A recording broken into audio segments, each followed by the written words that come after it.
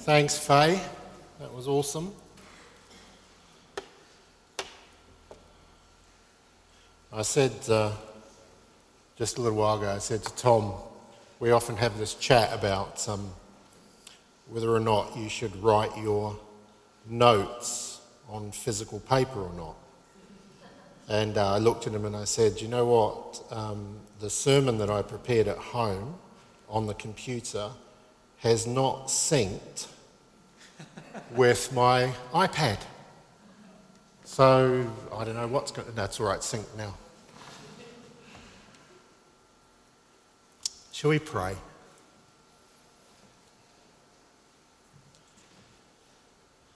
Father, in this time that as a nation and many around the world are feeling a little bit maybe unsettled and unsure, we thank you that your word is the foundation that we can build upon. We thank you, Lord, for the privilege of being able to have it in our hands this morning, to be able to hear it spoken, to be able to read it and to take it into our hearts. So we just pray, Lord, that as we look at this passage, we would just take in what your Spirit wants to say to us this morning for the glory of Jesus and in his name. Amen. Amen. Now, it may well be that you've heard today's passage spoken about before. And if that's the case, my prayer is that by the power of the Holy Spirit, it would speak clearly to us again. Now, if you've never heard this passage spoken of before, I pray that these words of Scripture and this account that we're going to read and hear about would bring liberty and life into our very existence. As I read through this, there's probably many kind of classical ways you can take this passage and you go, oh yeah, Martha, Mary. And as I was reading, I thought, actually, do you know what I'm seeing here? I'm seeing a question kind of being asked. And the question is, where is the compass of my heart pointing? Where is the compass of my heart pointing? And with each of these people in this account, I kind of looked and I said, where is the compass of their heart pointing?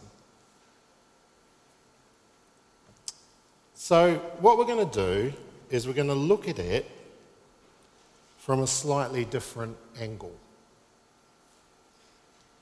That's a surprise, isn't it?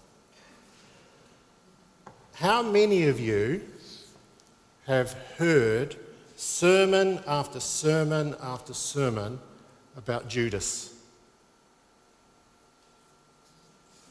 I want to talk about Judas this morning. Not just Judas, but we'll start with Judas. Isn't he kind of got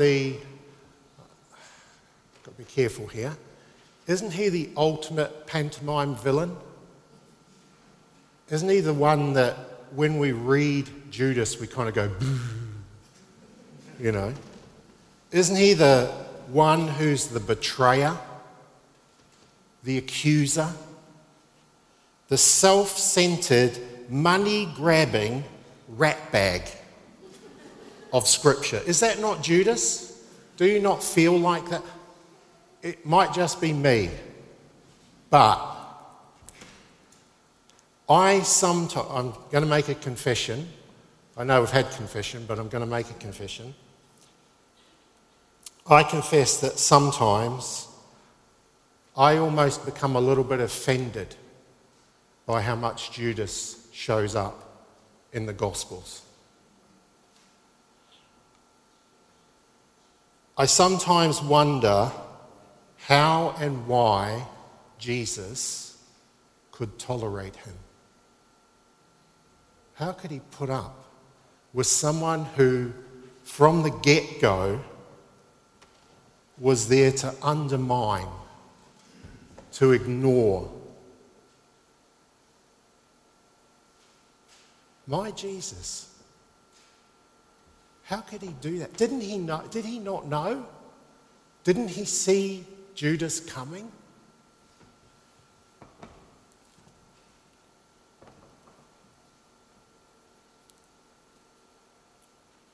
Why call him in the first place? Wasn't he beyond redemption? This is the Judas, and this is what I was thinking about when I saw him.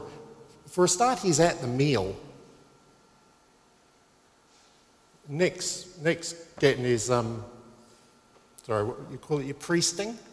Nick's getting priested in a couple of weeks, and he's been told you can have a certain number of people.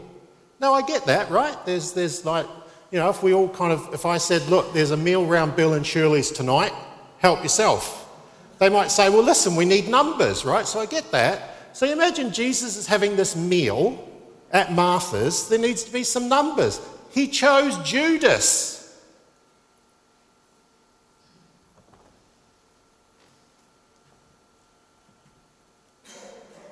This Judas spent 3 years in the presence of Jesus. How sometimes I hear and I feel myself, Lord, I long to spend 3 minutes in your presence. This Judas spent 3 years in his presence. He was witness to all that Jesus said and did. And yet after all of that, he chose his own path. But there's comfort.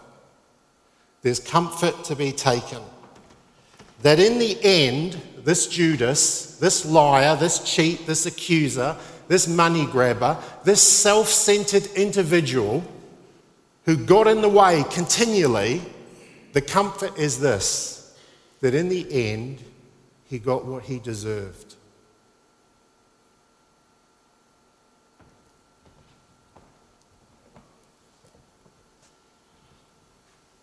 And then I'm reminded that Jesus got what I deserved. And Jesus got what you deserved. I'm reminded that even when the storm was blowing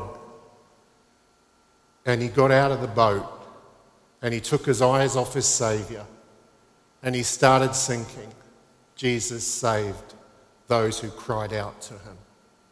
I'm reminded that even when panic overcame them and they denied Christ, God did not cast them aside.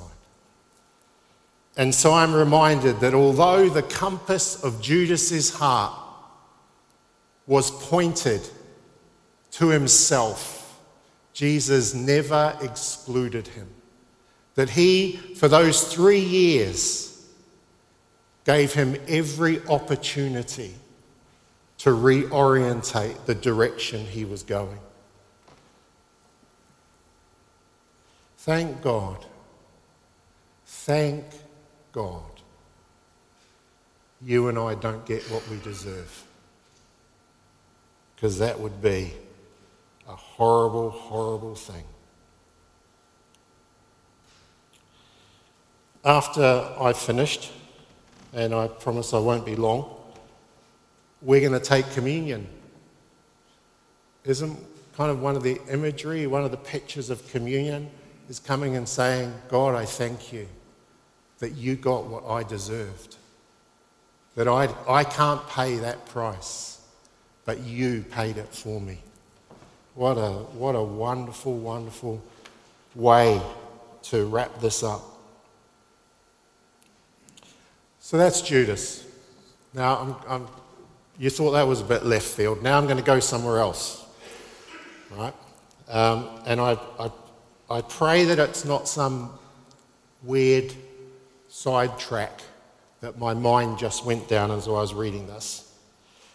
But I do have complete confidence that if it is some weird sidetrack, after the service there'll be an orderly queue that can be formed and you can tell me. Just say, Craig, I don't know what you were going on about. It's all right, I can handle it. I want to look at Martha and Mary. I mean, just a slight technical aside here. This is the first time that M&Ms were ever mentioned in history. It's all right. I was preparing for the kids' talk, all right, and we didn't get to do it, so I had to throw it out there. So typically when we think of Martha, we think, Martha, right? Because we all want to be Marys, don't we? These days you can actually, guys, so it's okay. No, we all, but I want to look at them as a whole, right? I want to look at them together, and I want us to see that actually Mary and Martha together give us a bit of an insight about how church should be. One of the things that struck me about this is Martha opened her home. Now, if you've ever opened your home, usually you open it when you know who's coming, don't you?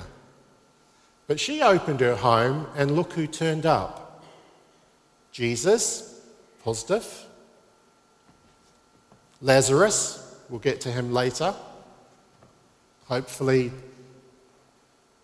yeah, anyway. And Judas. Mary had faith to open her home, trusting in God that who was going to be there was who God wanted to be there. Wouldn't it be wonderful if the church freely opened its doors so that all may come in? Those who are hungry, those who are hurting, those who are haunted. And there's even room for those who are holy. Wouldn't that be a great thing? That we opened our doors, knowing that sometimes there are going to be people come in who are self-centered, who may betray us, who may pour scorn on us. Because that's how I want to see Martha. She opened her home and said, Jesus, I trust you. My heart, the compass of my heart, is pointed at you.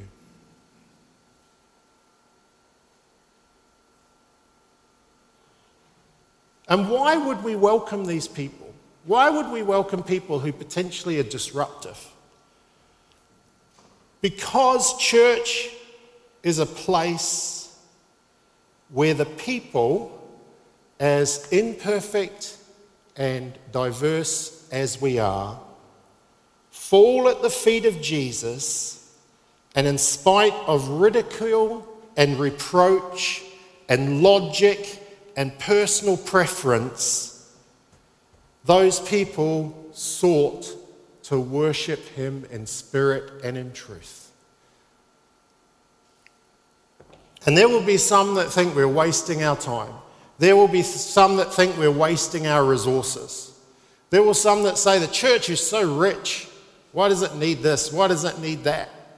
But wouldn't it be wonderful if what people saw were just individuals who'd been transformed by the power of God, who realized that we weren't here because of something that we'd achieved in life, but we were here because of something that God achieved in death of his son Jesus. Wouldn't that be a great place? Wouldn't it be, Tom often talks about a safe place. Wouldn't that be a safe place?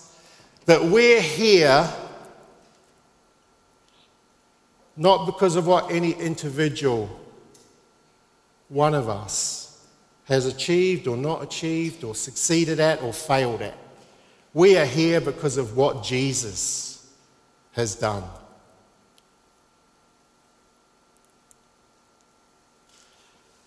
We've talked recently, I think it was you, Tom, has talked recently about sometimes church will be messy. Does that ring a bell? Now, that doesn't mean you leave your Bible on the seat in front of you or, It means sometimes things are going to happen. Sometimes there's potential for something disruptive to happen. Sometimes we're going to make decisions that maybe are not the best decisions.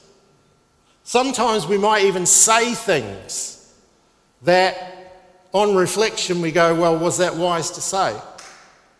Trust me, I'm always guilty of that, as my wife tells me. Why did you say that? But you see, those times that we fall short, those times when we don't think it through, those are the times that we hold on to the hope and the grace and the mercy and the love of God for his children. Because that is what we are, his children. You know, we're not told this, and there is a real danger in kind of imagining what would happen next in Scripture. So this is not in the Bible, but I suspect if the next week Jesus said, I'm going to be in town, right? What would Martha have done? Wouldn't she have gone, I open my home to you? And what would Mary have done? Wouldn't she have, when he got there, when he got in the house and she saw him, wouldn't she have fallen at his feet and given him all that she had as an expression of adoration and worship? I think she would have. And then I got to thinking about Her Majesty and reflecting on that, and I guess a lot of people much wiser than me have been reflecting on it. And I was reflecting on the fact that undoubtedly she was born into great privilege. Undoubtedly she had a life that none of us could ever imagine. Undoubtedly that was a life that was full of status and power and pomp and ceremony. That's just the facts, isn't it? That's what she was born into. And then my mind started wandering, and I started thinking that if we'd been reflecting on a lady named Liz, who lived down the road at the local council estate, and who struggled all her life bringing up her children whilst surviving on handouts from the local food bank, we would be reflecting on a life of faith and someone who was consistent and public in their demonstration of a personal faith in a Saviour that provided an anchor and hope for her life. Because one of the things that the world learns is that our social status or our wealth or our privilege aren't what makes us. We may or may not have things. Ultimately and eternally, all that matters is who I am in Christ. And if nothing else, and in many ways above all else, I thank God that that lady expressed so clearly, so consistently, her personal relationship with Jesus.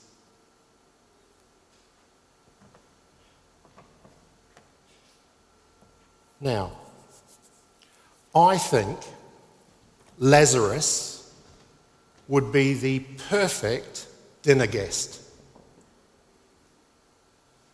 Can you imagine it? So, Lazarus, anything happened this week? I mean, honestly, would that not be? Anyway, when I thought of it, it was different, but it was. Lazarus's heart was steadfast on his Saviour. In the most literal sense, Lazarus' testimony that was to the fact that though he were once dead, he is alive in Christ. Can you imagine having that conversation? You just can't imagine it, can you?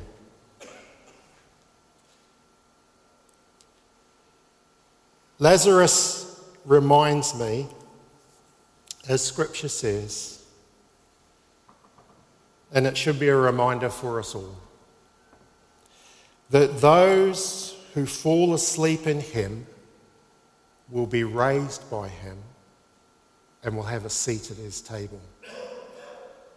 Now, we talked about our sister Jill Ball. Those who fall asleep in him will be raised by him and will have a seat at his table. That's our Jill.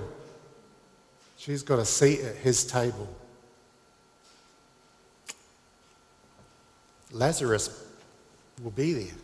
They can have that conversation. Yet we also see in the story of Lazarus, and we see it right at the end in those end verses where it says, because of Lazarus and because he couldn't keep his gob shut, there were people there were Jews daring to come to Jesus. And so the easy answer was, get rid of him. Reminds us that there can be a cost to following Jesus. Martyrdom still exists for those who choose the path. It's sobering. We should not ignore it.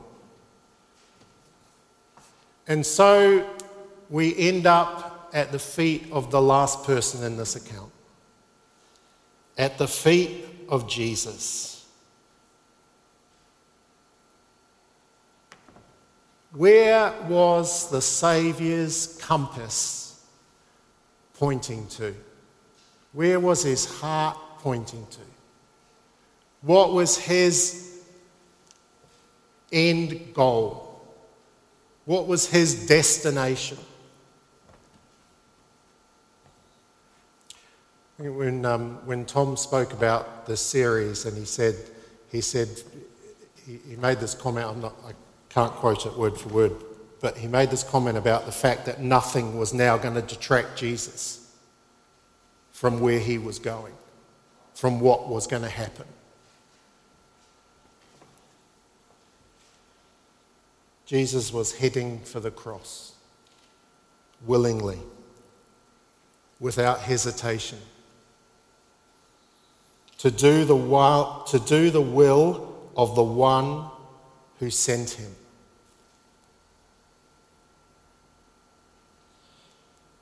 And on the way to the cross, and I can't even imagine, if I try and keep three thoughts in my head, I get confused.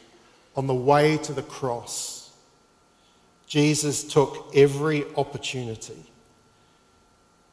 every moment to reach those who had rejected him, to comfort those who knew him, to protect those who fall at his feet, and to raise those who put their trust in him. Only God could accomplish all of that, could he not? On the way to the cross.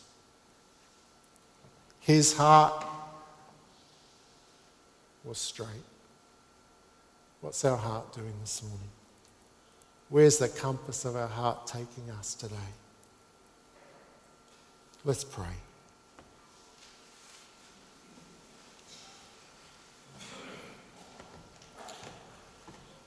Father, again, we just thank you for your word. Lord, as we look at this account and we see whether it's Judas or Martha or Mary or Lazarus, we see, Lord, that the heart is so important.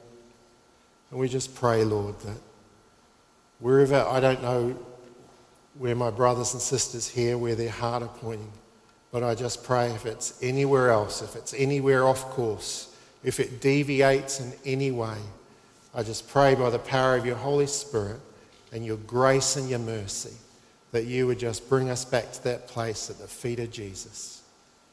We thank you for the testimony of the saints we've talked about today, Lord. We thank you that you are in control. And we pray that you would have your way in the name of Jesus and for his glory. Amen.